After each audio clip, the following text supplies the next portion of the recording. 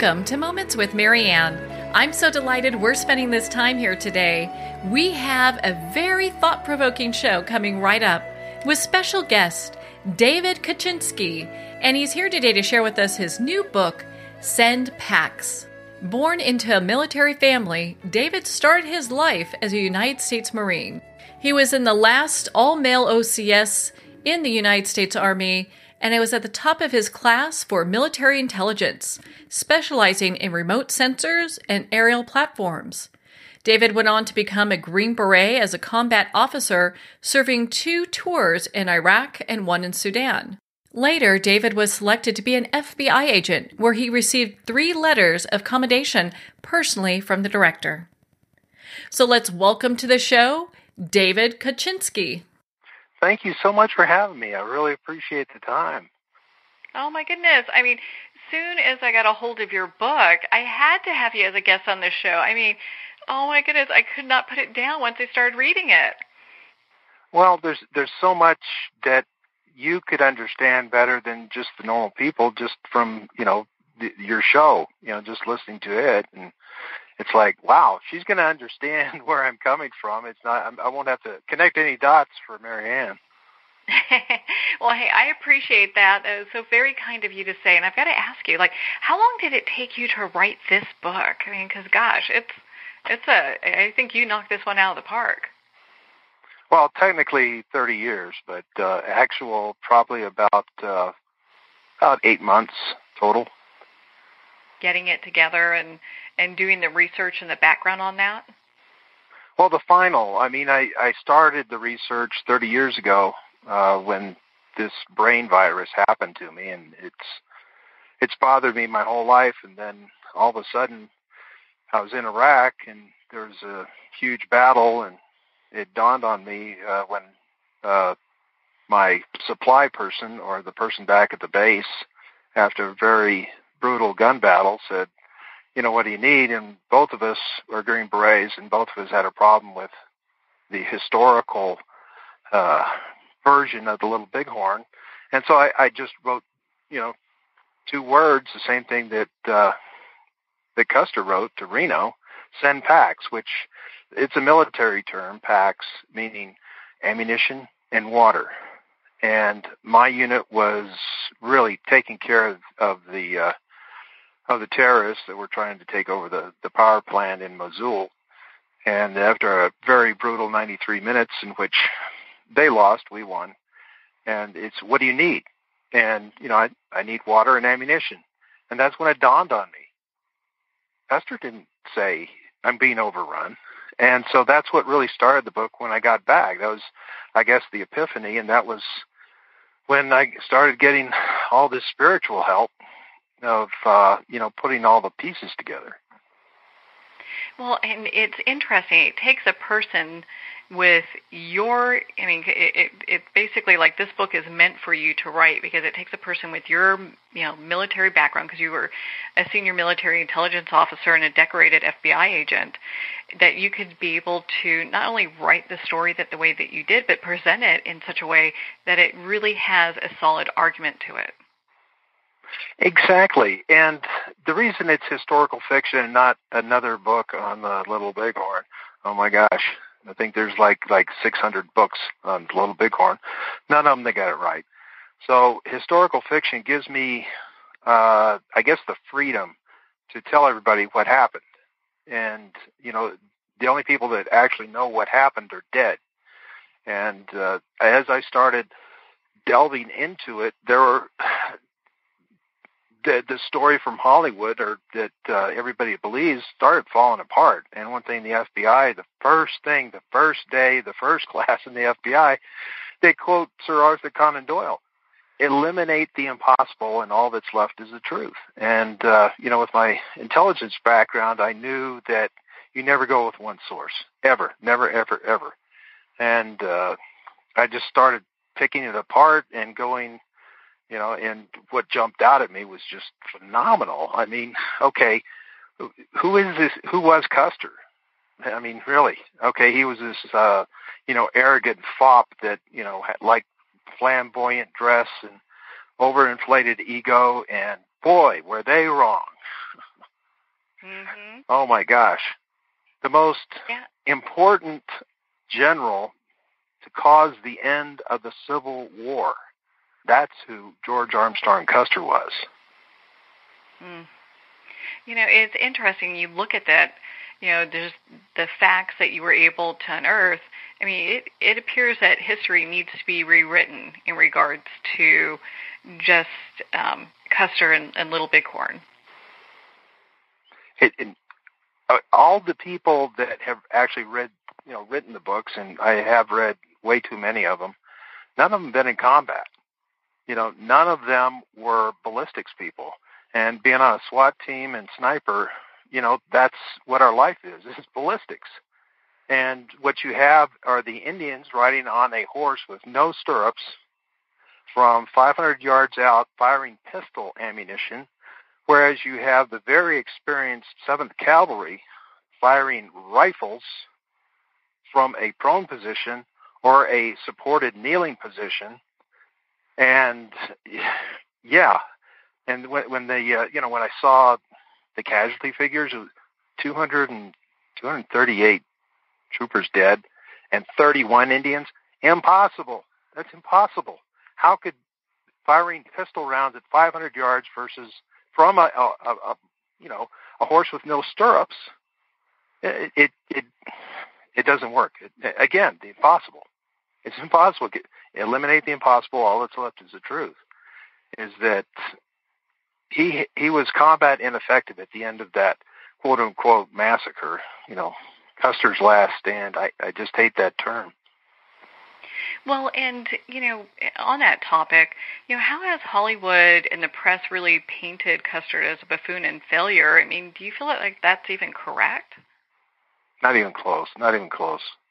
I mean, he loved his men, and he would never throw away their lives, which was evidenced in many, many encounters in the Civil War.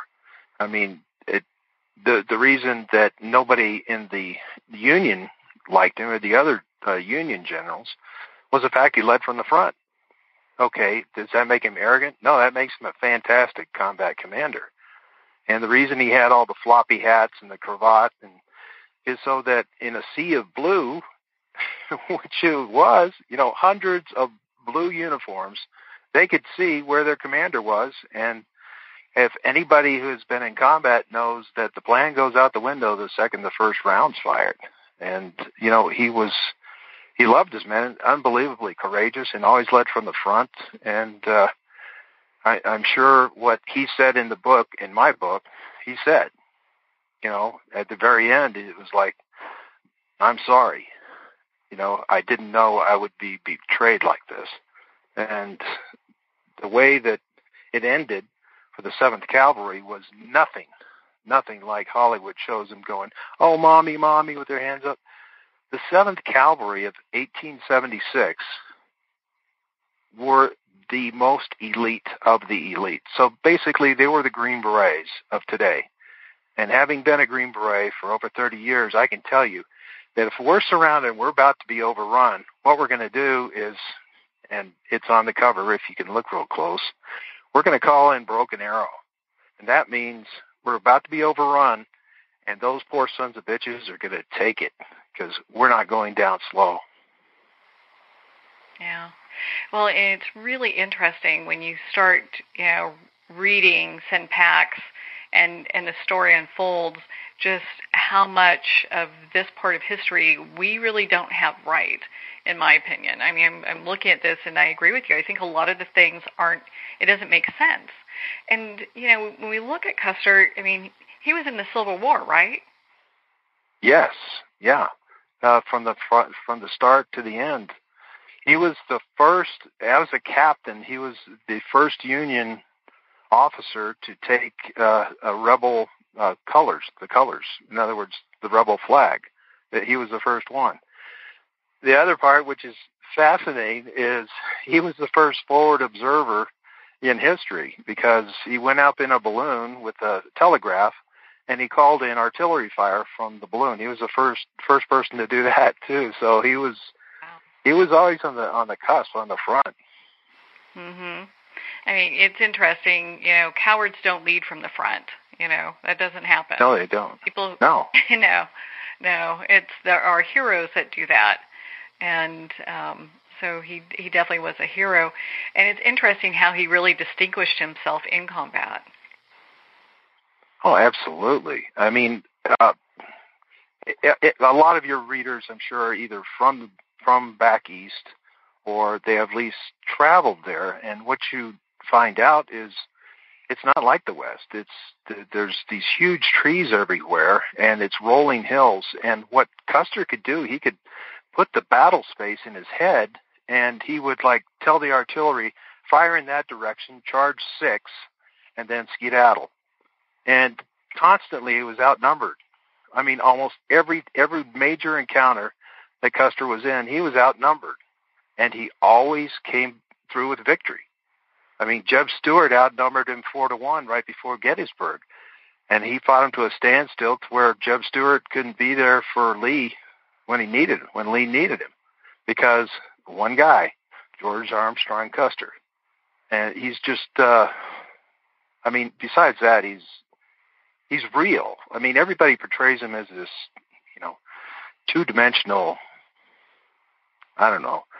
robot, when in fact, if you read about him, he was romantic. I mean, he married the prettiest girl who was, she was the prettiest girl. How did they put it?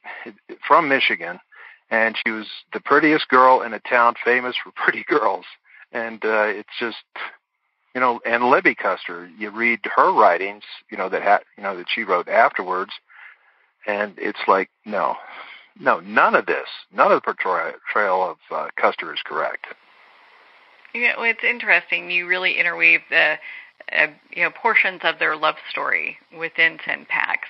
And we're not going to give too much of it away, but there's a lot of romance that happens in this book with the main character, David Cole. And so you are reading this book, and I've had my girlfriends say, gosh, they got the book, they started reading it, and then they really got into it because it has this huge romance piece that most people aren't expecting. Yes, even my editor. She said what you said, and probably most people, if they look back, okay, he was a Lieutenant Colonel Green Beret, he was an FBI agent, he worked at the National Labs, he's got 3 patents. Oh, I know what this is going to be. Boring. And that's not true. It's not true. I mean, it's historical fiction allows you that freedom to tell the truth. And, what we're finding out, there's a lot of things. Like, what really motivated me to finally, go down the path was the discovery they found out there really was a King Arthur. And Merlin, he may not have been a magician, but he was a spiritual leader. And, the whole thing of Excalibur, which is, I found fascinating. Excalibur, the famous sword of Arthur. You've heard that? Oh, yes. Where it could cut other swords in half.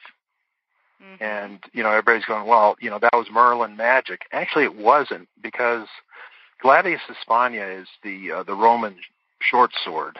And as Rome was falling down, the Roman short sword became a sword instead of just a short sword. And they couldn't send it back, and it had the finest steel in the world, which is Spanish steel.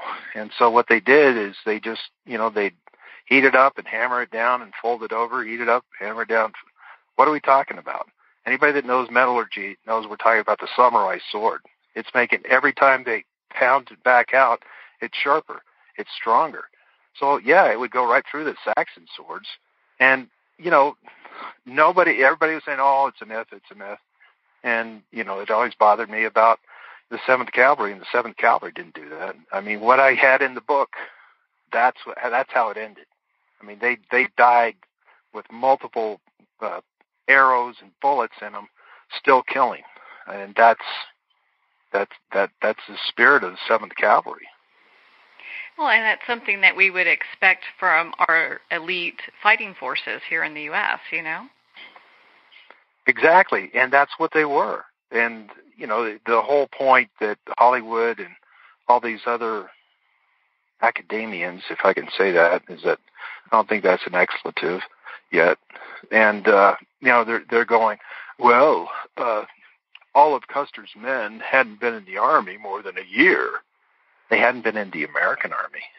They had been part of the British Army, the French Army, and definitely the Germans, and just came back from the Franco-Prussian War, which was basically a huge cavalry fight. So, no, they hadn't been in the Army, maybe a year, the U.S. Army. But they were experienced cavalrymen.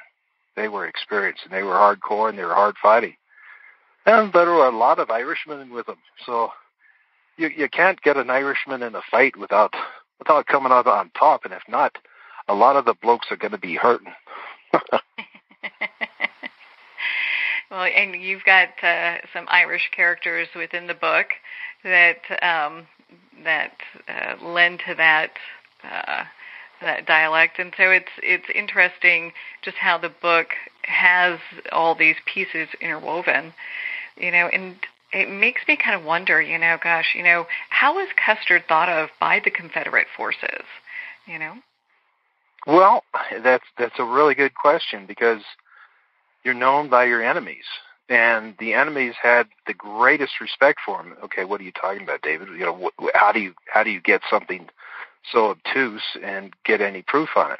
How about the proof that the surrender document of the Civil War was signed on a small desk, and that desk was given to the general unanimous. The North and the South decided this, that desk should go to the general that made that day happen more than any other, and that went to George Armstrong Custer. So the South, when they were ready to surrender and they were just setting up, where to do it at Appomattox, the head of the, right under Robert E. Lee was Longstreet.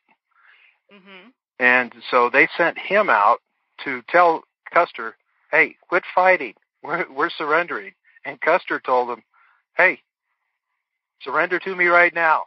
I'm going to keep fighting. And he was, he was a great, I think our greatest cavalry commander in the history of the United States Army. I mean, he was like Alexander the Great, who was famous for seeing the battle space and, reacting to it, which is how he could defeat people that, 80 times his number, like with Darius, and, just kick butt.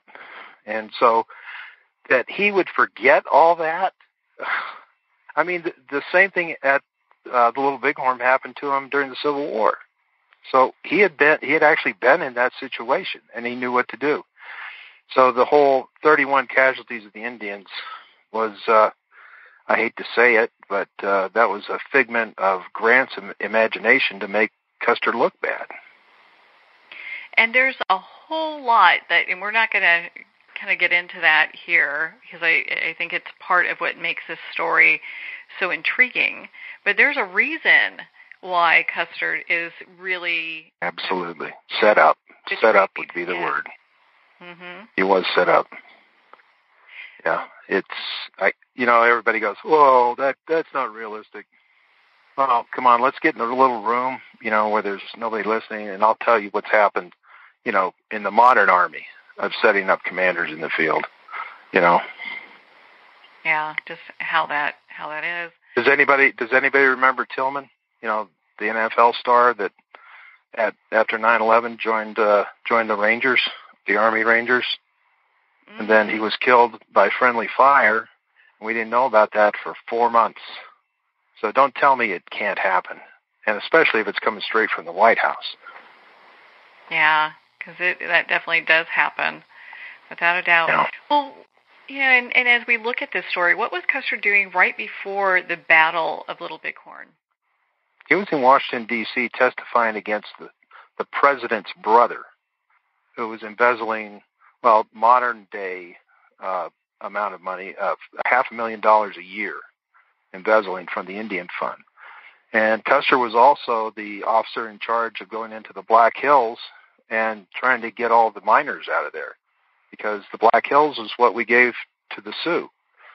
And so he was back there and talking to congressmen, who, of course, their word is good for about 5 minutes, because he said, okay, well, I'll do this, but you got to give me good ammunition, which they had copper instead of brass.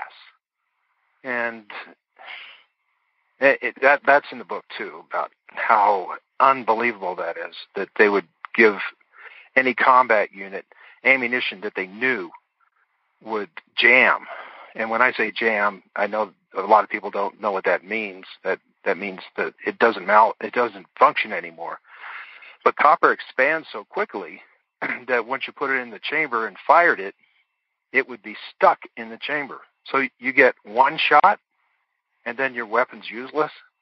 So he was there trying to get that and take care of the Indians, who he respected, the Indian, which is kind of funny that the Indians, we sued Custer. It's like he was just testifying on your behalf that you guys got screwed, on the Black Hills. And all the 300-pound gorillas, as we call them nowadays, but, or carpetbaggers, which is what they were called back then, but they owned all the senators, and, they were making money, and they're getting gold out of the Black Hills. So it's just, Custer, you need to just, shut up. Because Custer was on the Indian side, and he had basically given up his career if it hadn't been for Crook, saying, no, I need Custer on this. This is a very important operation. And I think that's what opened up for Grant and his brother to set him up, through the back channels with Reno. Yeah. Which, reading that part, it's just so disheartening just how that all came together. It's like, oh, that is horrible. That is absolutely horrible. But, it makes sense, because the rest of it, if we look at history the way it stands, it doesn't make sense. You're right. Yeah, and that's what kept bothering me. It doesn't make sense. And, Marianne, I actually couldn't finish the book until I had my final question answered, which is, if Custer was such a good combat commander, how come so many of his men died in twos away from the central area of his command? And it wasn't. It was like, I remember it was like 3:32 in the morning. I just woke up, just bolt upright, and I knew what happened. And no, I won't go into that. That's in the book, but that will let you know why a lot of his men died in twos, and why that, I guess, solidified how it ended, how I say it ended in the book, because of that. In other words, they didn't go, mommy, mommy, mommy, don't hurt me, don't hurt me. They were really badly hurt, and they were still fighting and killing. Yeah. In your book, you portray the Indians as using a straight dialect and not what Hollywood usually predicts, kind of projects them to be. Why did you do it that way? Well, one thing, I really respect the Indian way. I have no Indian in me, but I've been to several, Sundances and things like that, and helped out, and I really respect it. And so the whole point of, me go eat, I'm going, no, they didn't do that. I mean, they couldn't have. So let's put this in perspective, okay? I believe that the greatest writer that the world has ever seen, and I think he's also a philosopher if you love Shakespeare. Shakespeare only used 17,600 words in all of his plays and writings and everything like that. At the time, there were like 60,000 words that were available, but now there's arguably maybe 180,000 words in the English language. Okay, Shakespeare only used 17,000 of those, and I don't think anybody would argue with me that they're still eloquent. And the Indian, who mastered herbs, when to, how to react to weather, how everything like that, they had to teach that. They couldn't teach that by going, ooh, me look clouds. No, they were probably very eloquent, in their own language, which probably had like 1/10 the number of the English language. And, Shakespeare did a darn good job with 1/10 of the English language. I really appreciate that you did that, because it brings a lot of respect, to the Indians in portraying them as, not people who are maybe grunting or anything like that, but they're able to really carry on this beautiful dialogue, and we're just kind of behind the eight ball on that. Well, the other part that let's just say the historians, ignore, and now I know why, is that quite a few Indians actually weren't in battle in the Civil War, but they did support it because they were really good with horses. And so, like, one of my Indian characters actually saw many battles, between the North and the South near the end of the war, and would have come back to the tribe and talked about the Gatling gun, would have talked about airburst artillery, and the whole thing that the Indians, probably didn't believe him because it sounded so fantastic. Hold it, you had one gun that could fire 1,000 rounds a minute? I think he's got too much peyote in him, but it's not true. And Custer, because he had respect for the Indian and didn't want to, all he wanted to do was get him back on the reservation. He wasn't interested at that point. He just wanted to do the mission, or he would have brought his Gatling gun. And the Gatling gun, which was under his command back at Fort Lincoln, was not the .45 caliber that is normal. He had a 1-inch diameter. That's like a 20 millimeter round. Wow. And the 20 millimeter is what you knock out tanks with. So imagine that thing firing 1,000 rounds, and it would easily have hit the compound. Or he could have had some of his small spanker cannons, brought those, fired airburst. There wouldn't have been anything left of the Indian. But he chose not to. Not because he was arrogant, like everybody said.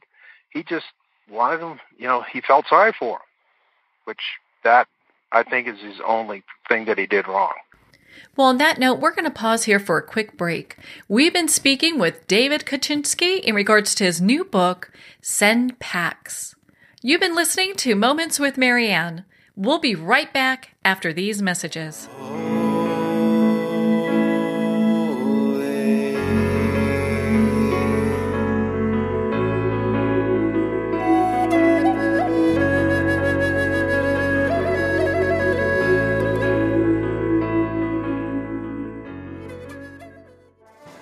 Internationally recognized and award-winning author Judy Goodman works and teaches outside the box of limited thinking. Working with people from every walk of life, her goal is to empower you to be the best you can be, no matter what the challenge is. Born with the gift of seeing beyond our normal vision, she has an extraordinary gift of working with every challenge. Teaching beyond conventional wisdom, her work is described as life-changing. Visit judygoodman.com. That's judygoodman.com.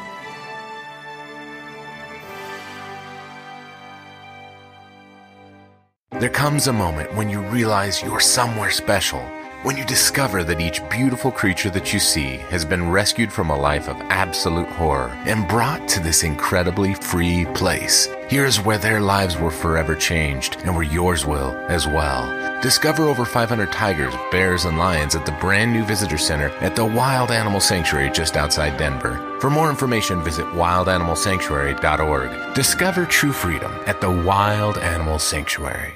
Have you ever had the sense that your thoughts might actually be doing something? Ancient secrets of manifesting have been masterfully revealed in the award-winning book Manifesting 1-2-3 by Ken Elliott. For the first time, the author's experiences and stories in this book describe exactly how your thoughts can create anything. You've been doing this all your life, but it's never been fully explained for you until now. Visit manifesting123.com for more information today. Manifesting123.com. There are nearly 2 million Americans living with amputation. Many live right here in San Antonio. Becoming an amputee can be scary, frustrating, isolating, but there's no reason to feel alone. The San Antonio Amputee Foundation is here to help support you and guide you toward resources such as home and car modifications and even prosthetic limbs. For more information or to make a donation, visit saamputee.org. We'll help you live a full, active life, one step at a time. San Antonio Amputee Foundation, healing limbs, hearts, and souls.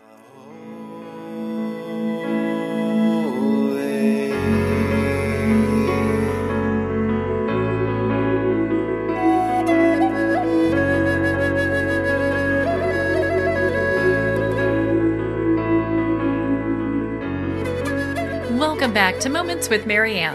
We're here today with special guest David Kaczynski, and he's sharing with us his new book, Send Packs.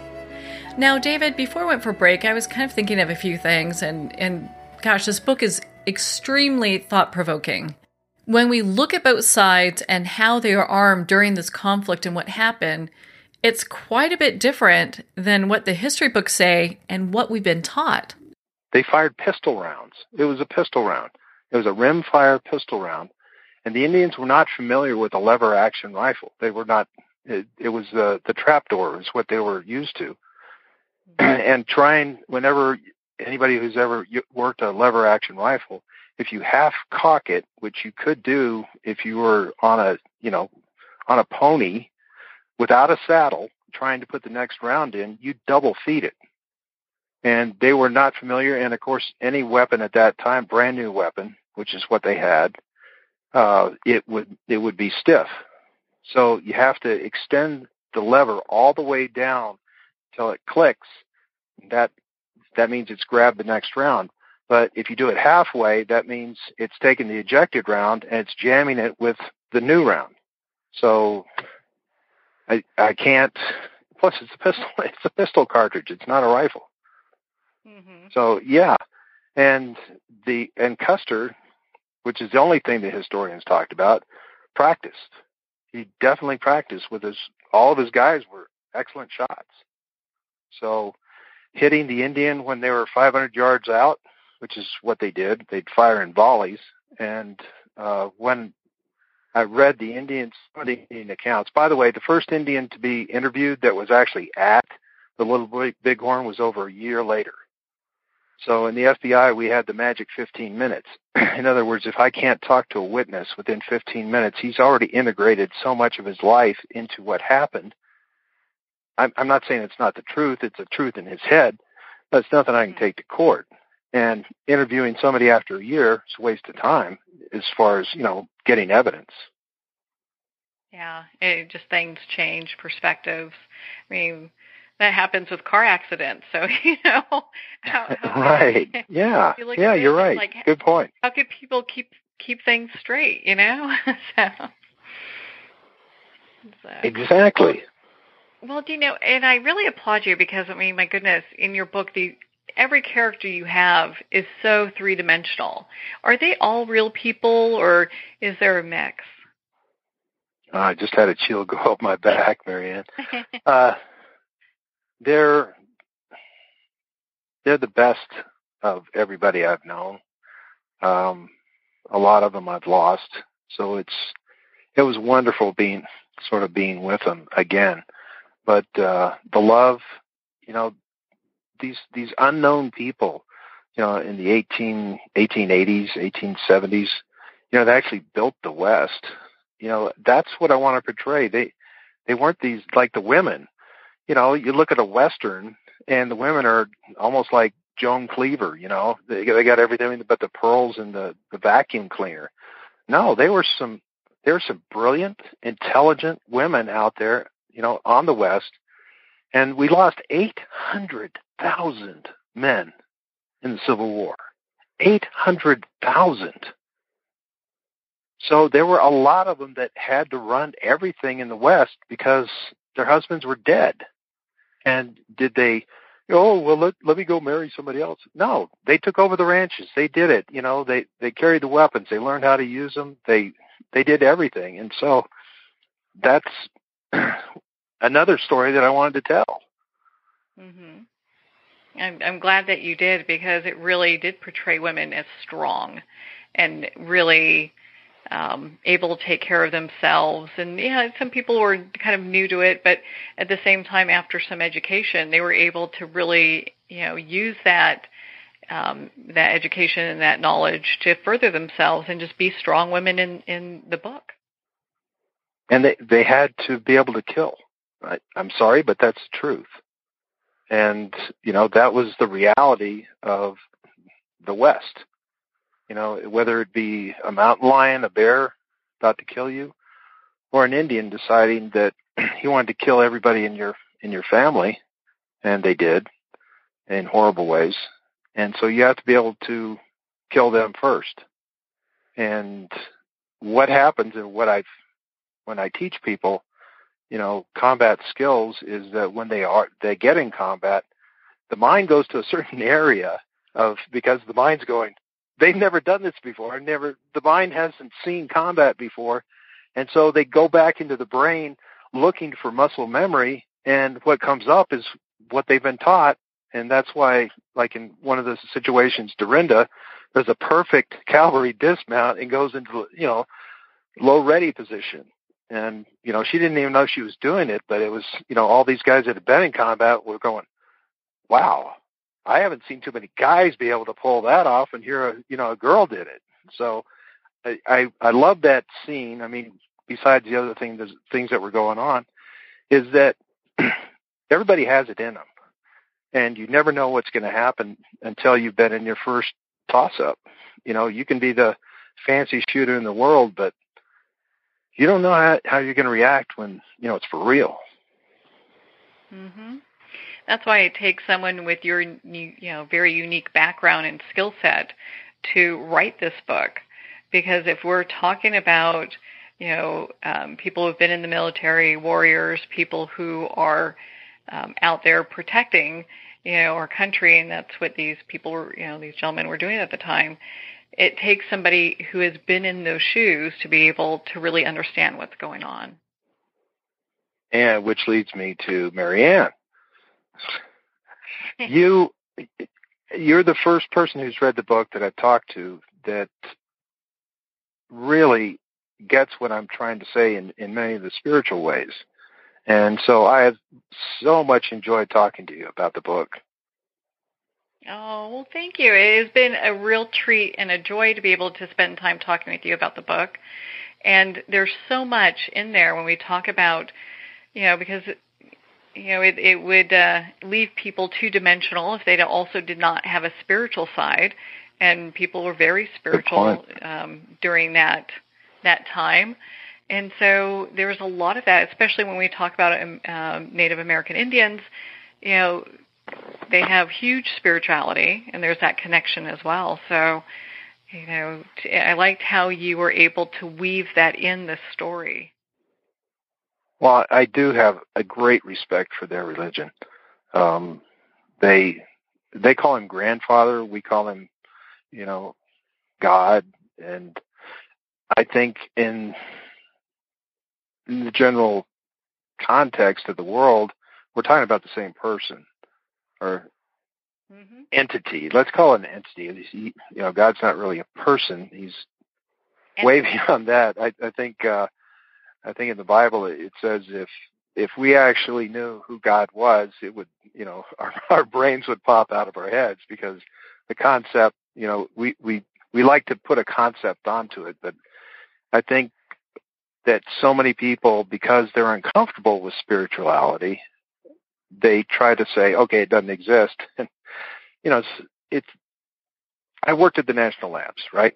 All scientists, okay? And they would go, when I would talk about spirituality and how in combat it kept me alive, they'd give this little, I said, okay, what's the formula for gravity again?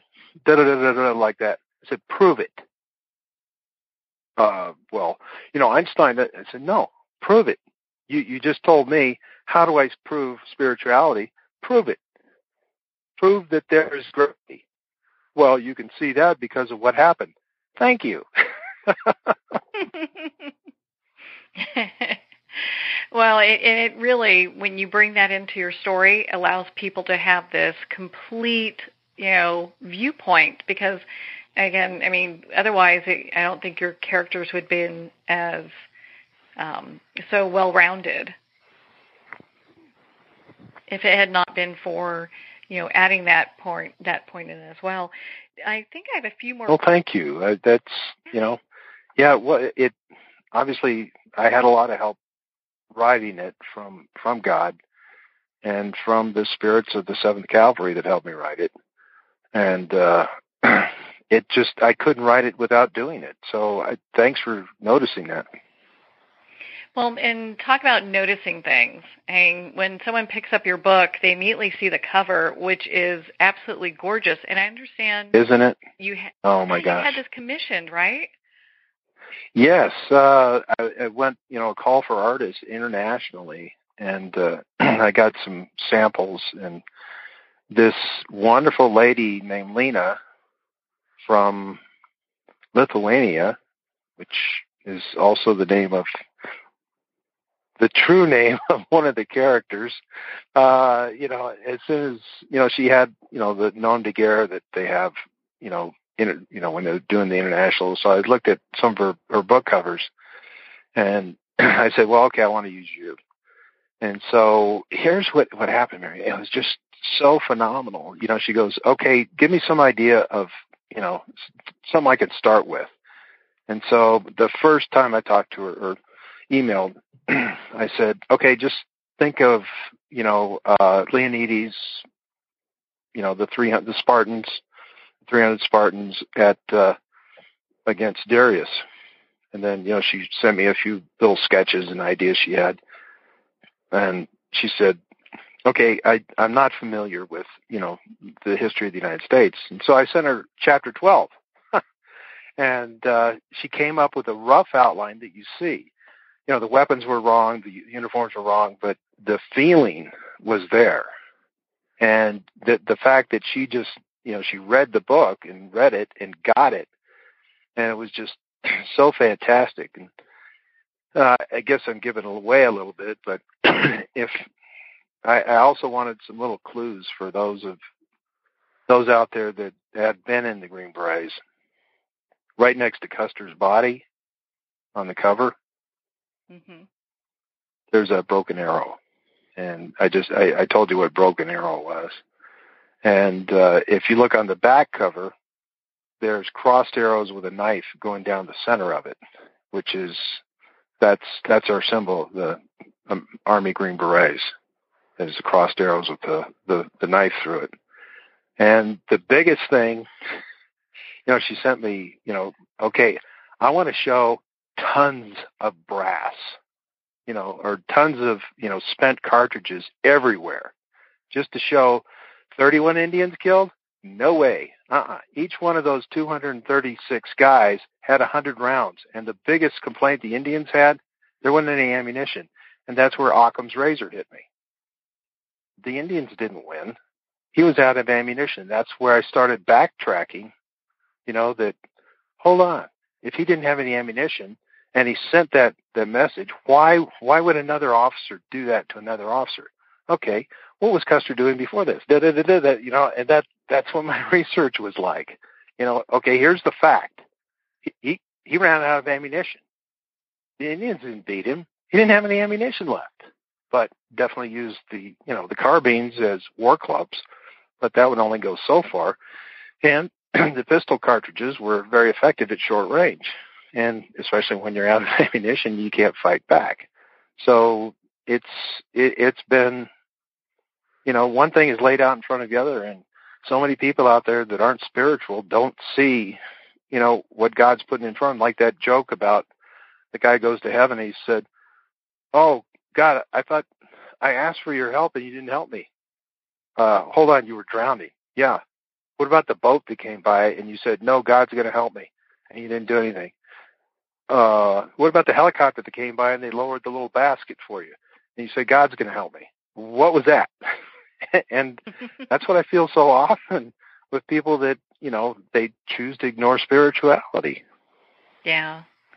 Well, and there's so much more to this book. I mean, there are so many times during reading this, I mean, I would just cry. I mean, you did such a beautiful job pulling this all together and really weaving in not only the history, but the character so well that people can get a really sense of being there at that time and what it was like. You did a beautiful job with that. Oh, thank you. Thank you very much. And yeah, people that saw the movie Titanic, everybody knows what's going to happen. And that doesn't change, what happened prior to that. And there was so much going on, not only with the Little Bighorn, but, I also go into how, Mexico was basically creating terrorists during the Civil War. You know what? I was going to ask you about that, but I didn't because, there's so many things in here. I think a lot of people have no idea what's really happening at the time. And, No. I'd love for you to expand on that a little bit for our listeners because, you look at that and you're like, wait a minute, that was happening too during that same time? Exactly. And the reason I connected the dots on that is my whole background is special ops and state-sponsored terrorism. And so I started reading some of the cavalry reports from, Bliss and several of the other forts that were out there before the Civil War started. And the Apache, all the Apache traded with the United States, and they were friendly to the United States. And they had ancient weapons, and, they do what they had to do, but they'd stay out of the way of the U.S. Army. And there's this one story that is so obscure, and I only had, God's help to find it, but a cavalry patrol went out. This new major came to the fort, so he went out with a patrol, and they were ambushed by the Apache, and they were all killed. So the Apache came up and they brushed off their jackets because they had dust on them, and they thought they were federales. And so what the Apache did is they, put sage on the bodies, and they made travois, and they actually walked. They weren't on horses and led their horses. They walked the cavalry horses with the travois of the dead trooper on the back to the fort. And basically, said, we thought you were, Mexican Army. Now, does that sound like the same Apaches that were after the Civil War? No. And plus, the Apaches had Henry rifles. They had, they didn't have the old Springfields. They had Henry rifles. They had Winchesters. They had modern weapons. And when they looked at some of the serial numbers, they weren't listed, or they were listed as, for Mexico. Made in the United States, but came out of Mexico. And that's classic, state-sponsored terrorism. They gave the Apache a place to go to escape the Texas Rangers, who were constantly winning battles at 80-1 odds against the Indians, and, or the cavalry, and they just hop into Mexico, and the Mexicans would, take care of them, just so they could go back and murder and slaughter Texans. It's interesting because when you hear that, that you were able to find that piece of history that gives that information, it really puts a different lens on what was happening during that time than when most people think. Marianne, you know what the last name of that major was? No. Cole. There you go. It was my family name. Wow. So that's how I found out about it. It was like, now it's starting to make sense. Yeah. How that all comes together. Well, I'm sure one thing that our listeners want to know, do you have a book 2 on the works? Because I know when people are reading this, and I'm doing the same thing, I'm rereading the book because there was so much in here. I'm like, Thanks. ooh, and Thanks. you pick up different things every time you read books like this. Yeah. You will. On mine, you will. You really will. There is so much little small details in there that are like, ooh, that's cool. Yeah, all right, yeah. Yes. Actually, it's part of a trilogy. And it's really the history between the Civil War and World War I is pretty much nothing. I mean, very few people know what happened. You know, about the only thing historic that anybody knows during that time period was the gunfight at the OK Corral, which, by the way, that was wrong too, you know, what they were saying. But I go into the incredible people that were, you know, became part of it. I mean, this is when Einstein was born, you know, during that period. And unfortunately, this is also when Hitler was born, when Mao Zedong was born, and when Stalin was born. So it was a different world making up some really sick psychopaths, but there are also some wonderful people. And so the trilogy ends at San Juan Hill with Teddy Roosevelt, one of my favorite characters in history. And there's a lot of, you know, little stories that go into it. The first female doctor, which is going to be actually one of the characters from the first book. And there's a whole lot of intel, you know, how the intel world started after the Civil War. And it's just really fun weaving everything in there. And you are going to love what happens to Tom Green in book number 2. Ooh, I can't wait. Yeah. Yeah, because, you know, you've got all these great characters, and, you know, it's not, you know, and while the story ended for a few of them, there's still many more of them that the story continues. And I'd love to hear and read the next book when that becomes available. My goodness. Well, actually something happened about the second book that I'd like to, is spiritual and sad. Oh, yeah. Is that Deb Nab introduced me to this wonderful veteran, and he was in a car wreck. And so he was at the VA hospital, and I know what it's like being in the VA hospital alone. And so I went to see him, you know, which is what real colonels do. And so he was like, "Hey, good to see you." I mean, he's from New Jersey. I could do a Jersey accent, but not that good, you know. And so we just started talking. He had read the book. He loved the book.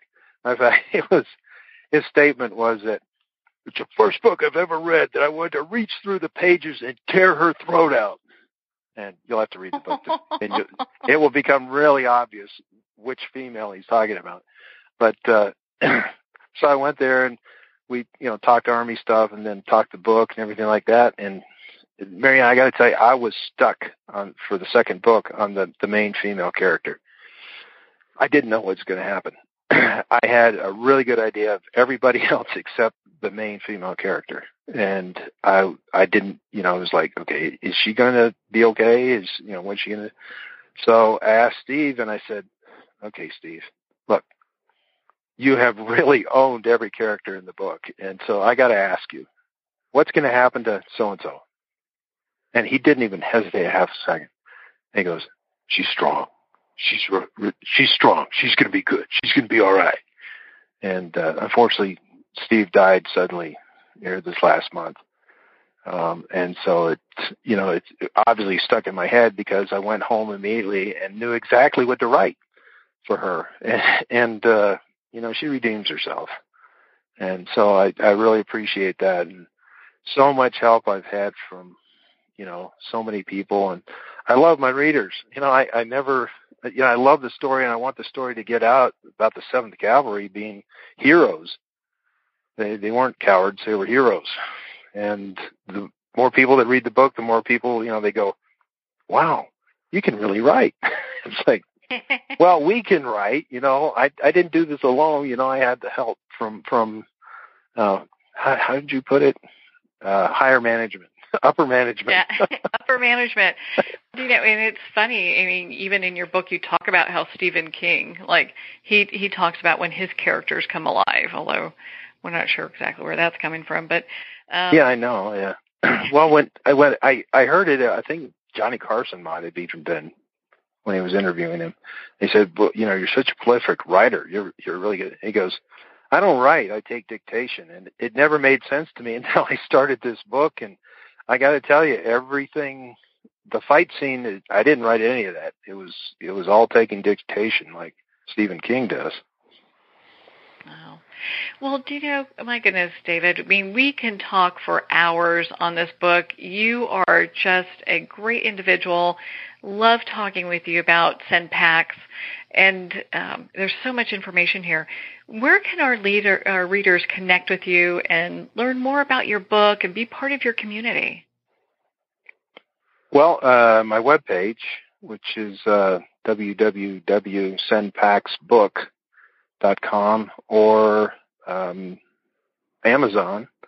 It's on Amazon. And by the way, I will have an audio version of the book next month. So you'll be able to listen to it in your car. And actually, Deb is doing the female parts. And so I think more people can enjoy it because, people are so busy. And as you found out, my wonderful, wonderful editor, just 48 Charlie is what she'll go by. The last page, hopefully I don't choke up because I've read it, obviously hundreds of times and it still chokes me up. But, she read the last part and she goes, okay, I know what you're trying to say, but what I want you to do is take these 6 pages and put them into one page to where when you hear that last line, you read that last line, the stage goes dark and the mic drops. And after about 50 tries, she sent me a text back, and she said, Mike has been dropped, and really, I mean, what do you think, that last line? Oh, my God.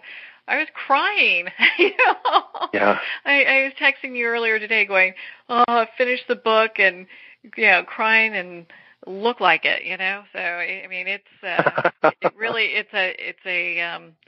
it's a cry that you're kind of going, gosh, I really want, to follow up on another book on this because there's so many pieces that you're like, oh, if it ends like this, it can't be done, Yeah.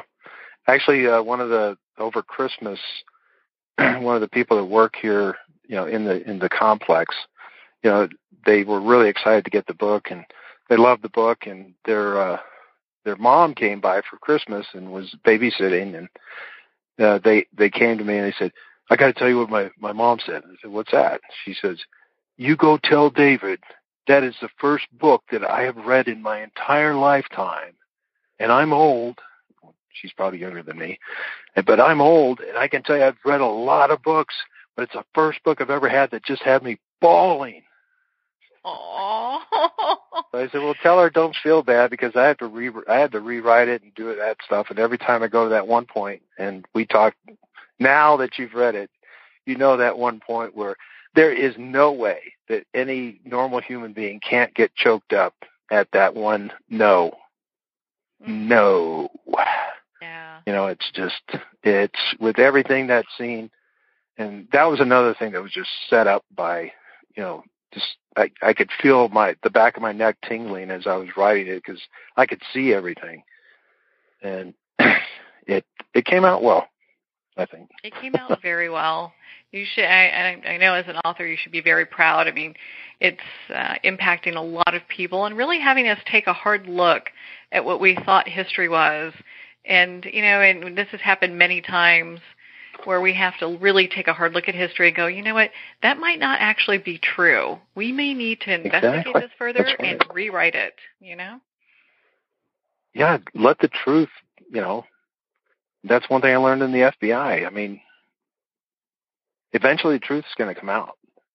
And that's why we had, the guys that did the cold case files. You had been directly, recognized by, either the director or a lot of, AUSAs saying, this guy's really got his act together to do the cold cases, because the great thing about cold cases is that you get to look at it with a new eye and things could change, and the truth never changes. So you just look at all the stuff that changed and the stuff that didn't change. Oh, okay. Well, she's in Sacramento, California. I think we talked about that. Yeah, we had a chat about that. And for our listeners, again, if you want to connect with David, you can at his website, SendPacksBook.com, and we'll have the link below. David, thank you so much for taking the time to be on the show with us here today. Thank you so much, Marianne. It's great talking to you. Well, thank you, David. It's been such an honor to spend this time with you and, of course, to talk about your new book, Send Packs. Again, if you'd like to connect with David and learn more about his book, you can at his website, sendpacksbook.com. This fascinating read's available on Amazon and on David's website. Well, we're at the end of our time today. I would like to thank everyone for tuning in. You're listening to Moments with Marianne. And remember, make every moment count.